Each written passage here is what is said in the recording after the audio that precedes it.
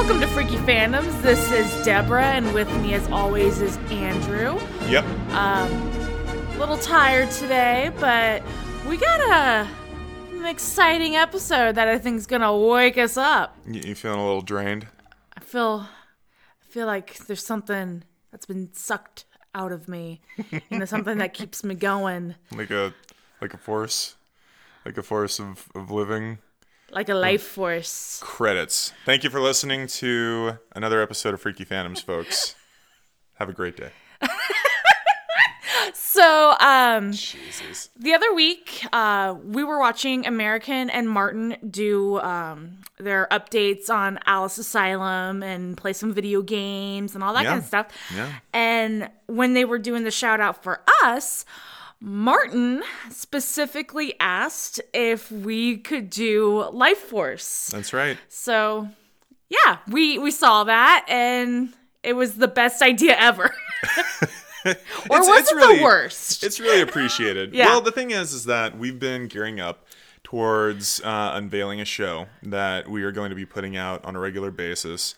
Just a video that we're going to be finally finishing up, that we've already done a little bit for. And I think this would have been a great film to include in that. I think so. Watching weird and extreme movies. Yeah. This is kind of a primer for that, I think, especially considering the fact that I grew up with this movie on like TNT, and I think Joe Bob showed it a couple of times on Monster Vision, and you had said you had seen it, but you didn't remember anything of it. I saw it once. Mm-hmm. I want to say 6 or 7 years ago. With me? Yeah, with you. I must have put it on. Yeah, you did. Probably when the original Blue came out. Yeah. From Scream Factory. You bought the original Blue. Yeah. And then we watched it, and I remembered literally nothing about it. It did not retain. Except for Naked Space Lady. Yeah, well, that's the whole reason why we watched it, That's the didn't we? whole reason we watched it. Yeah. Naked space boobs. Yep. So funny. So, yeah, Life Force. What is Life Force, Andrew? Well, it is arguably the worst film adaptation of a novel, according to its author, Colin Wilson, author of the book this is based after, The Space Vampires. What the film is a very interesting take on the story. In a nutshell, It's Tobe Hooper. it is Tobe Hooper, yes, and it's Tobe Hooper in glorious mode, Which we love Tobe Hooper. Yeah. Well, there's an incredible lightning in a bottle mix of elements in this film. Everything from the cast to the director of photography to the head of special effects to, the fact that it's a Menachem and Yoram film. Yes. Which there's such a fun story about that. But the plot very streamlined of this film is a shuttle goes into outer space and encounters an alien craft inside the cone of Halley's Comet. And they come back to Earth with some space vampires that completely destroy London. That's it. That's it. No, that's not it. Well, there's more to it. There's plenty more to it, but that's, the most threadbare outline of plot that you can really say is the foundation of this. It's so all right. So the thing about Life Force is it is actually kind of draining to watch because it just feels like it goes on and on and on. See, but at the same time, it's really energetic because it's so off the rails. I agree. I mean, it's incredibly out there, and just the fact that like the sets and the sequence of events and the narrative of this film seem so manic Especially in our locations. And there were so many back and forth struggles during the production of the film of how long the outer space sequences should be, because originally that was the entire first third of the fucking movie. Really? Yeah, all the stuff on the shuttle Columbia or whatever it is that goes up to Halley's Comet and confronts the alien ship, that lasted like 35 minutes in the original cut. And in the final cut, It's like 10. it's 10 minutes. And then the thing is all those scenes that were shown later on in flashbacks Yeah. were supposed to be part of the first act. So that was a huge argument, I think, between Tobe Hooper and Menahem and Yoram, Golan Globus, the guys who made up Canon Films, of, whether or not it should be contained in its entirety in the beginning, or if it should be split up for pacing for the audience. So that's a fight that he lost. Pacing would have... What pacing? I know. That's the thing, too, is because we have all of these vignette scenes that are threaded together by the fact that there is a threat of human destruction from these space creatures. But the way that it all plays out seems so disjointed It does. and disconnected. All right, and the thing is like, okay, so space vampires are killing everybody. Yeah. Yet it feels like there's no sense of urgency with the guys trying to figure out how to catch them. Not really. And it kind of starts from the beginning when the space girl, as she is credited in the actual film titles, Matilda May.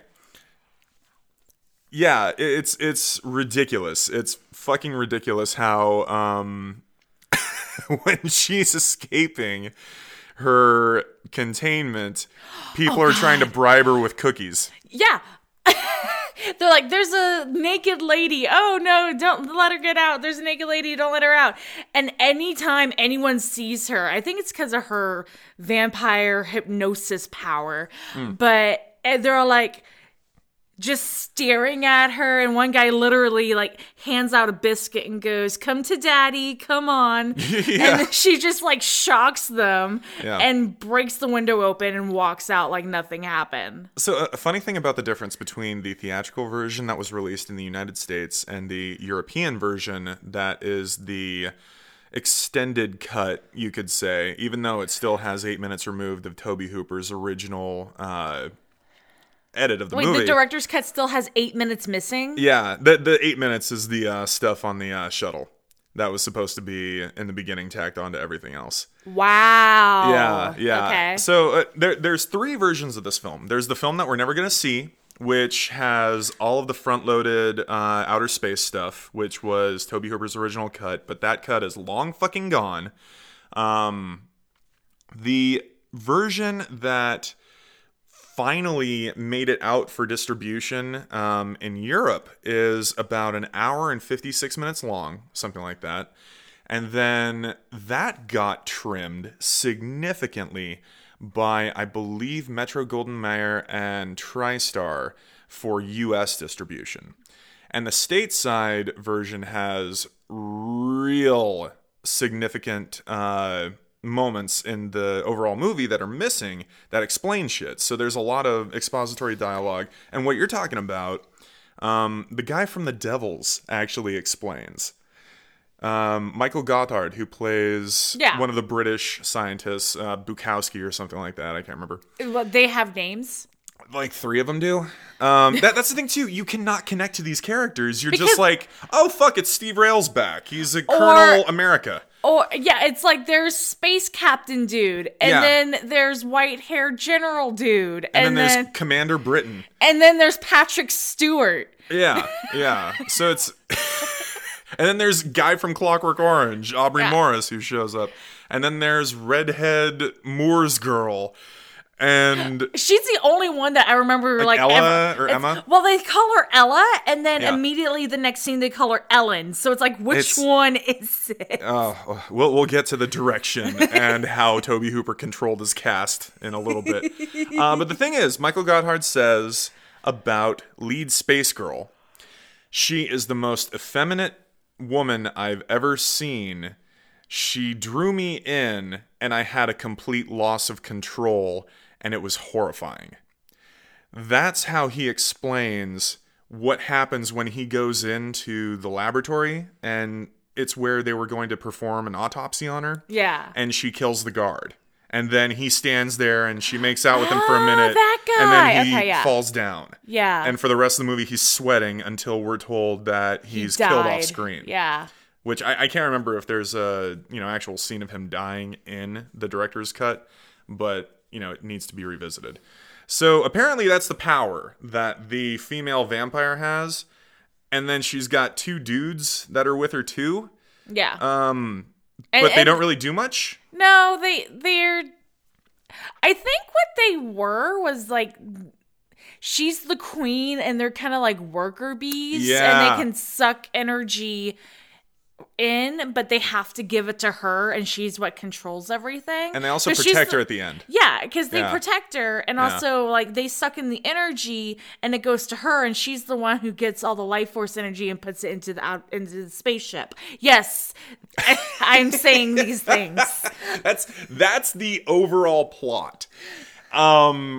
What these vampires are doing? Sucking out the life force out of everyone in the world so they can live, and then channel it, but also channel like reservoir life force energy into their fucking spaceship. Let's clarify what life force means, how the film explains it at the end. It is literally human souls. Yes. Human souls are being shot into space through a giant blue laser.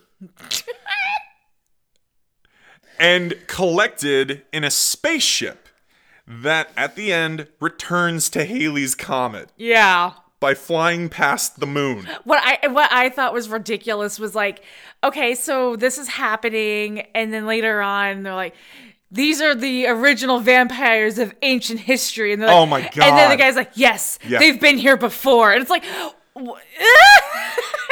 she's a destroyer of worlds. The fuck out of here, dialogue. Well, okay. So apparently the screenplay and the script had been written 8 times. God damn. Before they brought in the guy from Alien. Oh no. So this film had been drafted almost fucking 10 times ridiculously. Hold on real quick before you get into that. Yeah. It's really trying to do Alien at the very beginning with all of the Giger-esque shit on the spaceship. It's pretty fucking rip-off. I love it so much. Because the film started and we were just making Alien riffs and we were making Event Horizon riffs and we were having so much fun. But the script had been rewritten almost 10 times. And they brought in Dan O'Bannon, who is one of my personal favorite creative people from this time.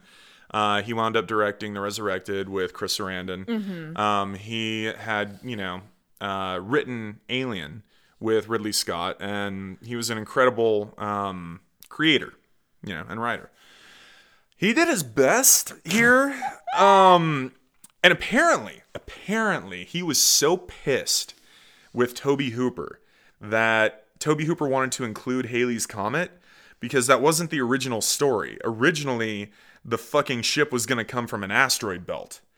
And Tobe Hooper wanted Halley's Comet included because I guess he was scuttling on the floor and came across a newspaper and saw that Halley's Comet was supposed to physically be passing the Earth within 2 years of the movie being made. And this came out in 85, so I guess Halley's Comet... This is fucking stupid. It's Tobe Hooper. Tobe Hooper was like, Halley's Comet's gonna be here. That's perfect for my movie. Picking up the breadcrumbs. I love it so much. So we have this ongoing joke that anything Toby Hooper does, it's because he's been scuttling on the carpet, sniffing coke out of it. Allegedly. That's our joke. It's a joke. It's, But he's been...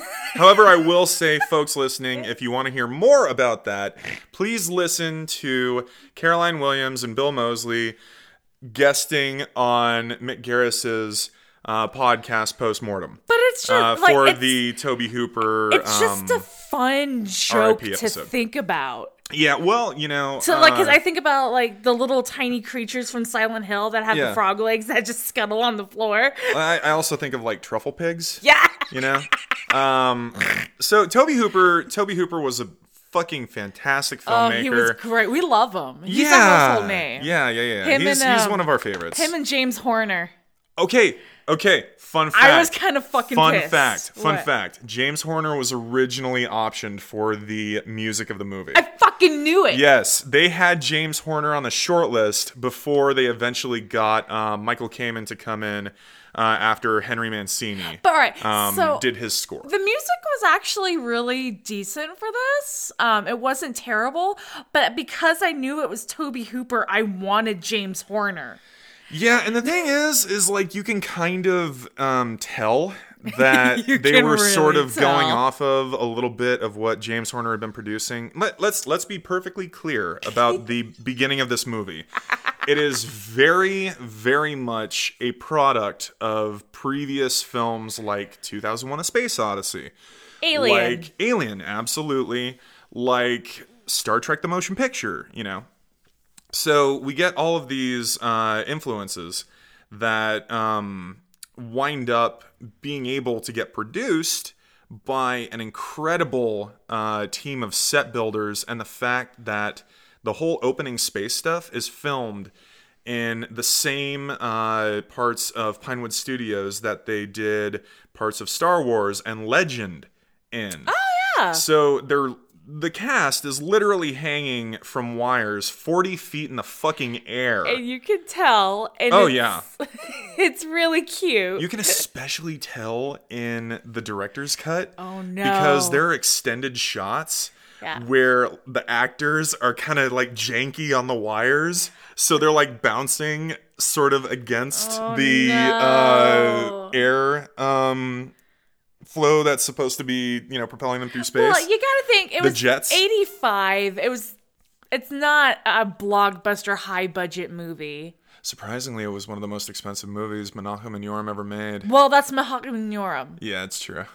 Maybe 22 million, something like that. I don't know. I can't remember. But God bless Golan Globus. They actually did a pretty good job with the creature effects. I agree. Here's something really fun about that too. The autopsy dummies. Yeah. The dead bodies. They got reused in The Mummy in 1999. That's why they look so fucking familiar. Are you fucking kidding me? They went into storage for almost 15 years, and then they were brought back out. Remember the guy who gets killed after he goes blind? Oh my god!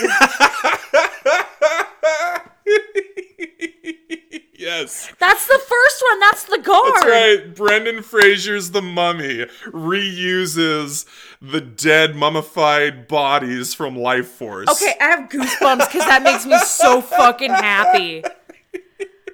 Which is why this movie will always be permanent collection from now on. But the creature effects are amazing. They're so much fun. I'm trying to remember who was the lead for creature effects. It might have been Michael Dykstra, but I'm not sure if he was an effects guy or if he was DP. Yeah, he was an effects guy. It was John Dykstra. John Dykstra. He worked on Star Wars. But the visual effects in this movie look like they're from the same team that did Poltergeist. So a lot of the time it looks fucking great. There are some ridiculous scenes that even kind of do a little bit of call to what we saw in Willow. In the end, a little bit, yeah. With the vampire's life force being red instead of blue.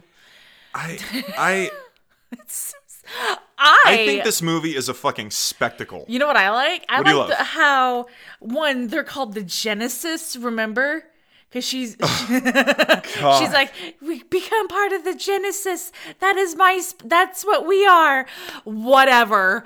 How The fucking what they dialogue really is look so like ham-fisted. are like fucking 7-foot tall bat creatures. Yes.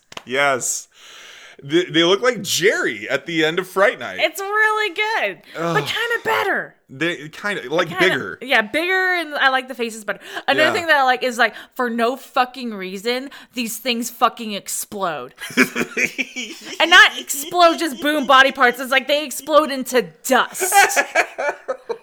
There's like 3 times that happens, and every time it's fucking amazing. Does it not look like the beginning of the movie, like the first half hour, has the most production value, and then by the end, you were watching hundreds of extras and all of these London set pieces running around with bad zombie makeup? So they had, because they had these awesome puppets that they were doing for this.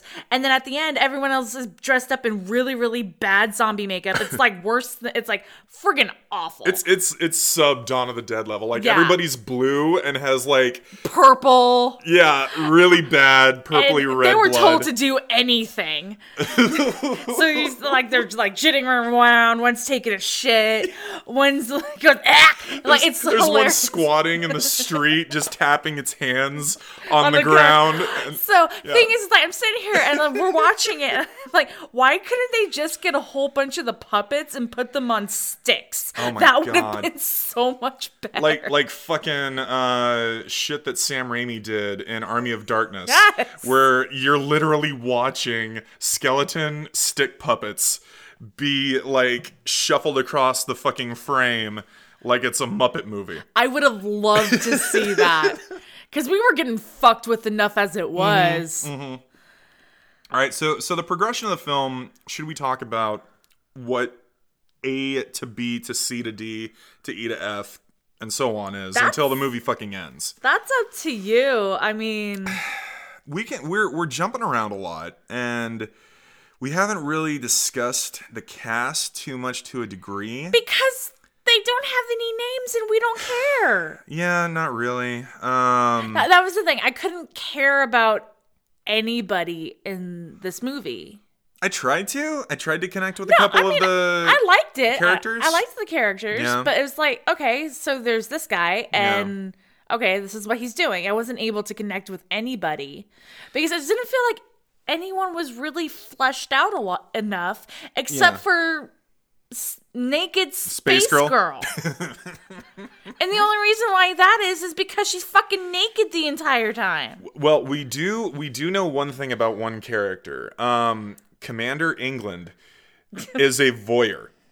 Yes. He makes that very He clear. even says it. Yeah, well, that's a thing that was brought up with Toby Hooper directly when he did the commentary for the new Scream Factory Blue, is that there are so many scenes where people are looking through glass and on the other side of a wall and then watching the destruction of London, and it's a very voyeuristic film. Like, even at one point, Even our the main character, beginning. yeah, everybody's like looking at everything, through something, and doing that. But the fact that there is literally the first 3 minutes of a British porn edited into this movie, Yeah. that's seen psychically by our main character. It's totally the setup, and then the pickup, and then the like little bit of foreplay before fucking. That's what happens in the middle of this movie with the character that you remember her name the most. Yeah. That was originally Olivia Hussey. Are you serious? She got confused because she was brought onto the film and cast for that role. Okay. Somebody told her she was playing the fucking vampire girl.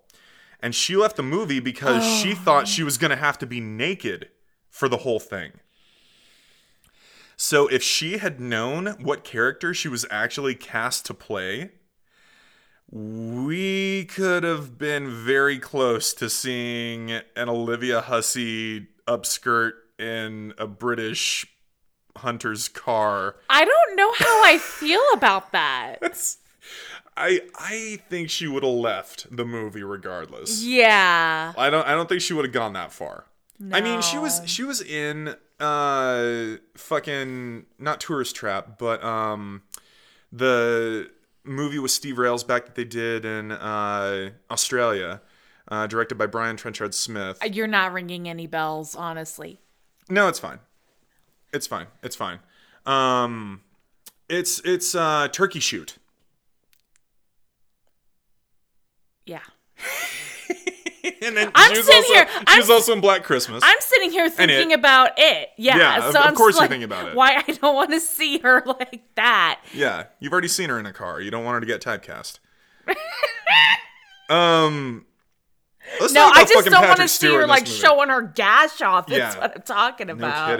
kidding. And then the subsequent following scene Where she gets where beat up. he beats the shit out of her in front of her David Bowie poster. Yeah. Like, Jesus Christ. Fuck. So this movie has some very See, that would have made that would have made more sense though, because she had the same body type, the same hair. yeah. So that would have made more sense. Yeah, like you would connect that it's her, Yeah. but it's not the same her. But with it, well, he was like, it's her, but she has a different face, and it's like that would have been the only difference if it were her. Yeah. The same build for the Yeah. most part. As Whereas they Matilda May. got like a Fucking Brave. yeah. They did get One brave. of those Scottish women. Yeah. You know the type that walks around the moors in a trash bag and picks up strange English hunters. It's fucking too funny. Wow. So Patrick Stewart's in this. Yeah, for 10 minutes. Just about, yeah. He's Yeah. got about 11 minutes of screen time, which is more than Space Girl. Space Girl's only in the movie for 7 minutes. Like, that's her... Really? Yeah, but It just her seems scene like seems so longer. long. Yeah. Probably because she's so nude. She is very nude. They actually had an idea that if they waxed her pubic area, she would look less naked. That doesn't make sense. Deborah, it's How do you get- It's Menachem Yoram and Toby Hooper. How okay? do you get less naked? Because it's I guess it's like walking around while you're nude wearing socks. No, that makes you more naked. They thought if they got rid of the pubic hair, she wouldn't. But it in fact actually worked the opposite. She seemed more nude. Yeah. So they had to give her a couple weeks to grow her hair back. I don't understand how she was on set for 100 days. This movie took like almost 4 months to shoot, and they had her there for almost the entire fucking time. It makes no goddamn sense. She better have made fucking bank. I think she's gone on to say that she can't believe she ever did it. And it was the very first movie she'd ever done in English. She didn't know a word of English. She had had a couple of movies in France prior, even though in this film it says now introducing Matilda May. Yeah. She had to sound out her dialogue phonetically. And That's she was why it took 100 days. Yeah, she was basing her accent off of the white-haired doctor who's like the scientist of death. Yeah. And the thing is he was German, so he couldn't speak in a German accent, which is why his English dialogue sounds so bad. Okay. This movie's a fucking mess. I can't believe that Toby Hooper managed to fucking wrangle this fucking thing. And there have been, like, interviews with other people who were part of the film that said, at one point we literally had to stop because we ran out of money. How did Okay. They almost had like a fucking crew of 200 set builders because of how many walls and structures and set pieces they And built miniatures. just so they could fucking blow it up. Yeah. The explosions in this movie are amazing. London gets friggin' decimated in this. You mean the teeny little London London sets? Loved it. Okay, so just to break up some confusion, because I know I mentioned something, it's like, okay, so they're vampires, but how does she switch bodies? Because she can. If she infects somebody, they can't. But her and the two guys that she's with, right, they can project their minds into other people's bodies. Yeah, and that happens in the film. Yeah. And it doesn't matter who it is because I guess she finds a church to store her body.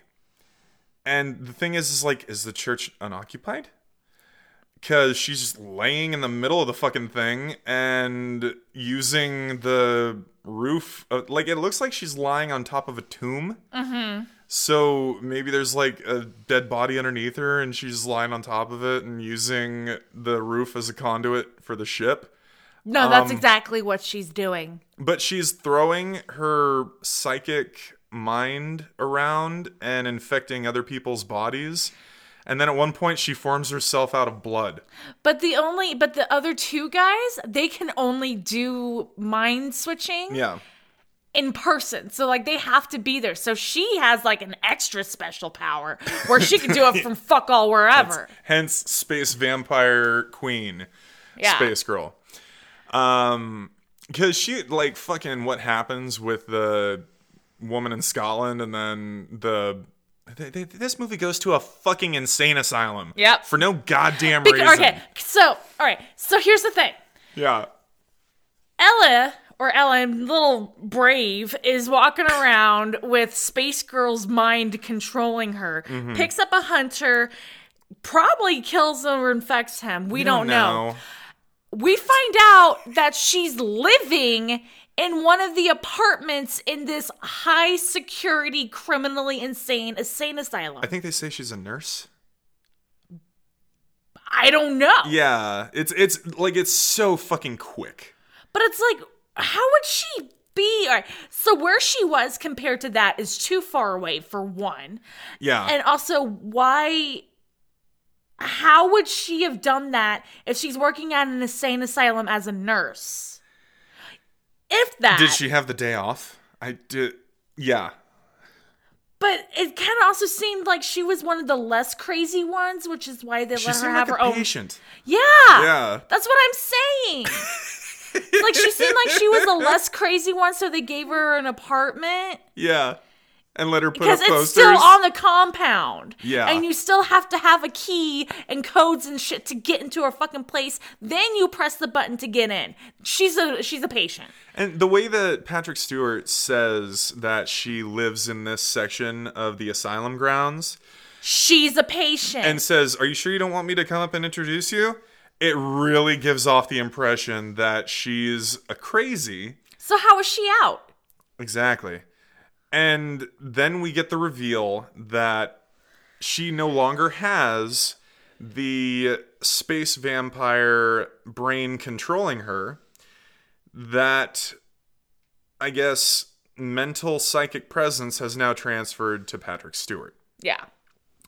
And apparently this was Patrick Stewart's very first on-screen kiss. Poor guy. The thing is, though, Patrick Stewart went on to say, because he's a complete gentleman and one of the best people ever. Yeah. Tobe Hooper was one of the best people he's ever worked with. He had so much fun making this movie. Well, that's good. Yeah. Well, it does look like it could be it looked like it could have been fun to do. Depending on your role. Yeah, because I got a story about one of the people in the movie. But at the same time, it's like, it could have been fun to do. Mm-hmm. And I'm not saying it's not a fun movie. Sure. I'm just saying it's so all over the place. It's a fucking mess. It is it's a trash fire. All right, so here's a story about somebody who had an absolutely terrible time on set. Aubrey Morris, again, the actor who was also in A Clockwork Orange. He shows up as a minister or someone from Parliament in a tuxedo and doesn't say a fucking word for the first, 10 minutes of his screen time when one of the mummies explodes. Yeah. When Patrick Stewart unleashes the psychic vampire power in the room and everything starts flying around... And he hits his head... So he was so anxious about that scene because he knew it was going to happen. The way that Tobe Hooper set that up was he put a ton of fucking furniture on wires and spun it around this room.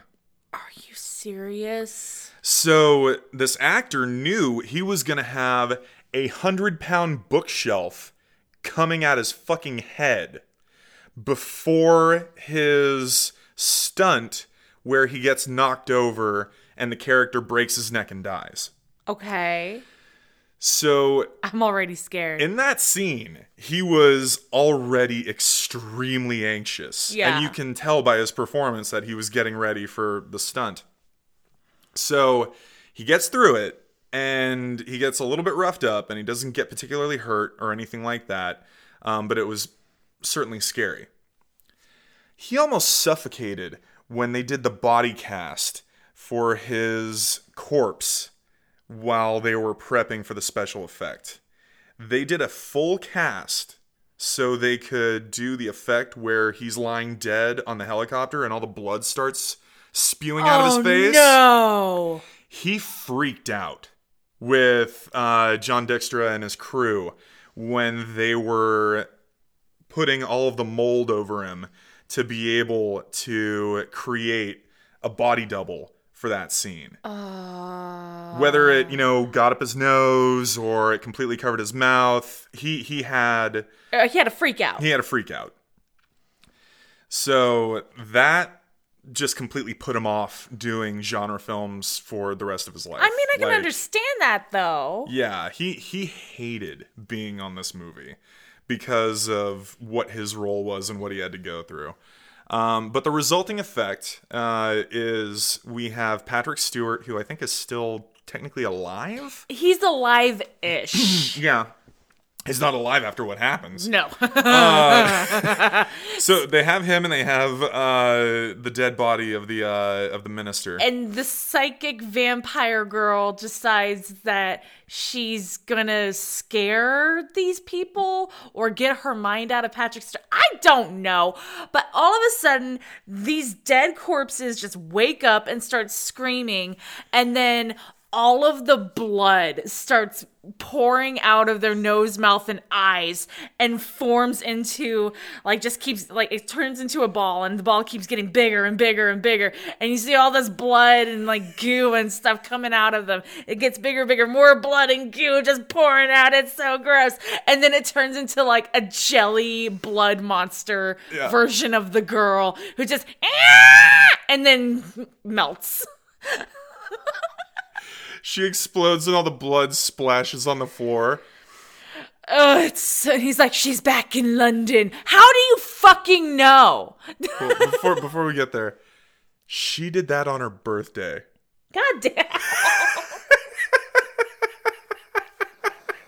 Tobe Hooper covered her in blood. That was weird. No, that was strawberry jam.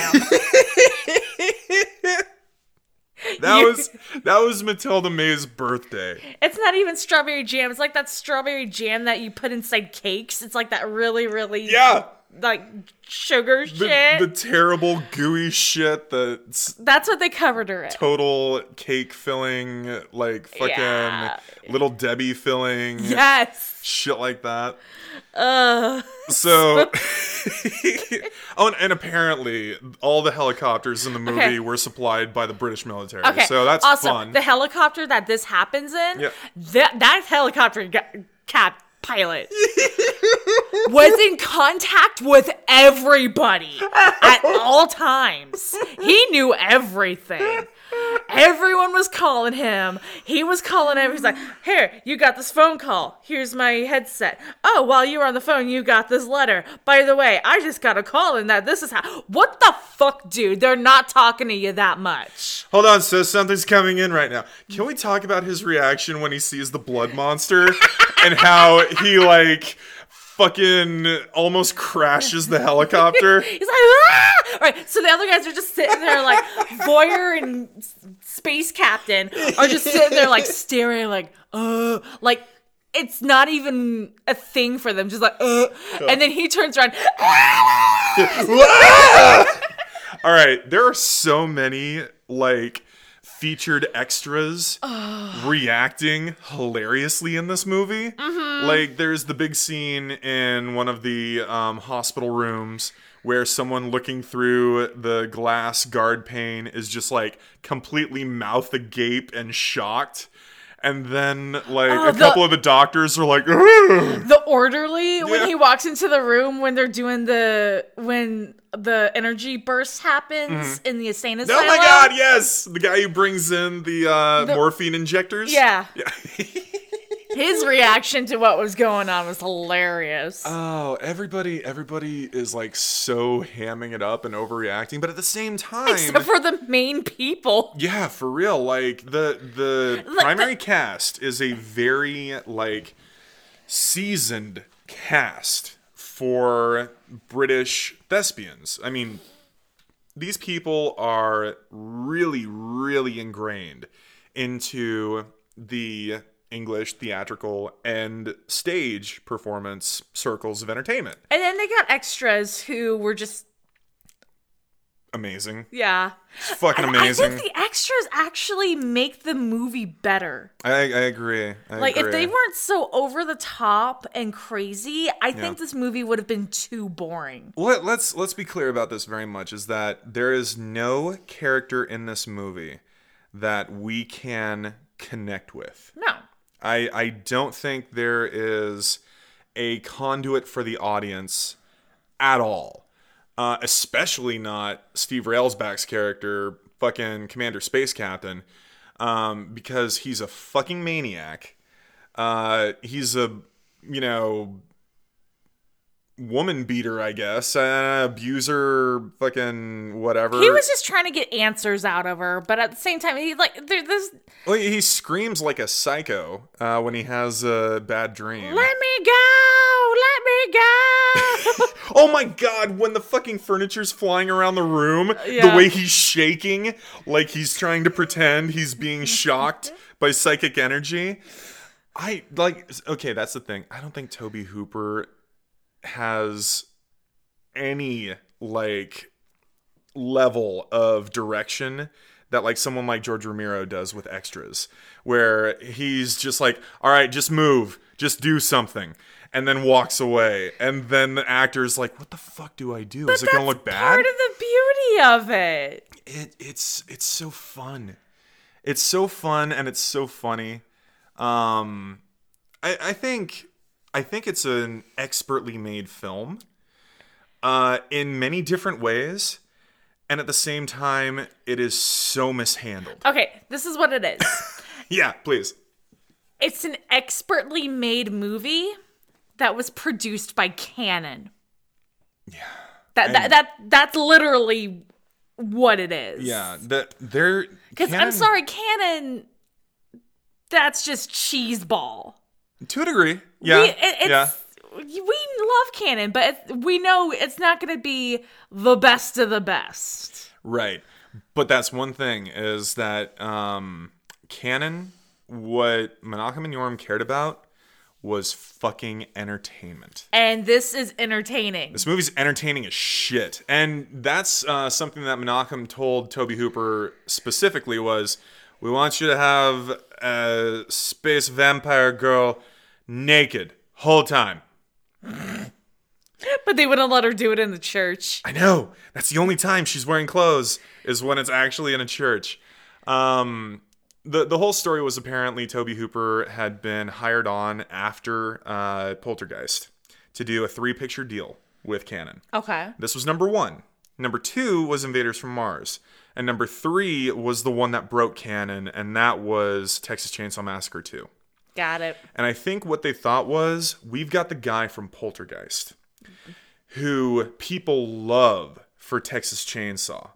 We're going to let him do a couple of big, crazy movies, and then we're going to have him recapture the magic of Texas Chainsaw and revolutionize the horror movie spectrum. And it totally fucking backfired on him. And literally, like, 6 or 7 years later, Tobe Hooper was back to making movies like The Mangler. Don't you dare knock The Mangler. Don't you dare start that. I am not saying anything negative about The Mangler, but take a look at the production quality. Shut your mouth. And effects. That movie is perfect. It is. It's a perfect movie. But yeah, so Menachem just came to Tobe Hooper before Tobe Hooper was going on a quick vacation to Pasadena or Palm Springs in 1983 or 1984. And he was like, we want you to do this. Take the book, read Space Vampires by Colin Wilson, and make this movie. And he was fucking serious. So they gave it to him. And this is the result. And it's insane. So we really didn't talk too much about how things happen in the movie. Right. There's still a lot that we haven't even talked about. I agree. At all. Yeah. But I think that's because we kind of want you to watch it. Yeah. So folks, if you haven't, like, we really didn't go into extremely in-depth story, spoiler mode here. We kind of gave you a lot of the basics, but the thing is you can know everything about this movie. You can know how it ends, you can know what happens, but the fucking watch. Yeah, it's the roller coaster ride that really does it. It's the best part. Like, you will pick up on shit that you've never seen before every single fucking time, and then you'll forget it for a couple of years, and then you'll revisit it, and it'll be fucking amazing. Yeah, because like I said, I've seen this once before. You retained nothing. Absolutely. I remember that there was a brunette with, like, long brunette, naked girl who was a space vampire that sucked energy out of people. I totally forgot about the 2 guys. I forgot about everything. By the way, one of those guys was supposed to be Billy Idol. It didn't work out. No, I did it. Did it not? No, they got fucking God damn. They try to make them they got so Mick hunky. Jagger's brother instead. They try to make them so hunky, and I was like, that's... Oh, it's wow. bad. It's so bad. It's so bad. Yeah, this movie has a notorious cult following. You either fucking love it or fucking hate it. Some people, I think this movie, to a degree, is also incredibly misunderstood. Mm-hmm. I think it's just too much fun. It's fun. Yeah. It's not one of my favorite movies of all time. Will I watch it again in a couple months? No. But maybe in a couple more years, and be like, man, Life Force, I remember I watched that. I don't remember anything about it. Let's put it on and experience it all over again. Yes, absolutely. So, Martin, thank you for the recommendation. Hopefully we did a good job for you, but I hope so. We just wanted to say thank you for everything you and American do. And we really wanted to give you something that was a little bit of a special treat for you. So there you go, Martin. Thank you. I think that's good. I think that's good for today. I think we'll skip on any further shout outs. As always, everybody listening, thank you so much for being part of the show. Thank you, patrons, and thank you, supporters. And I think we might be freaky phantoms. I don't know. I mean, I don't even know who I am anymore. It's like I have this thing in my mind.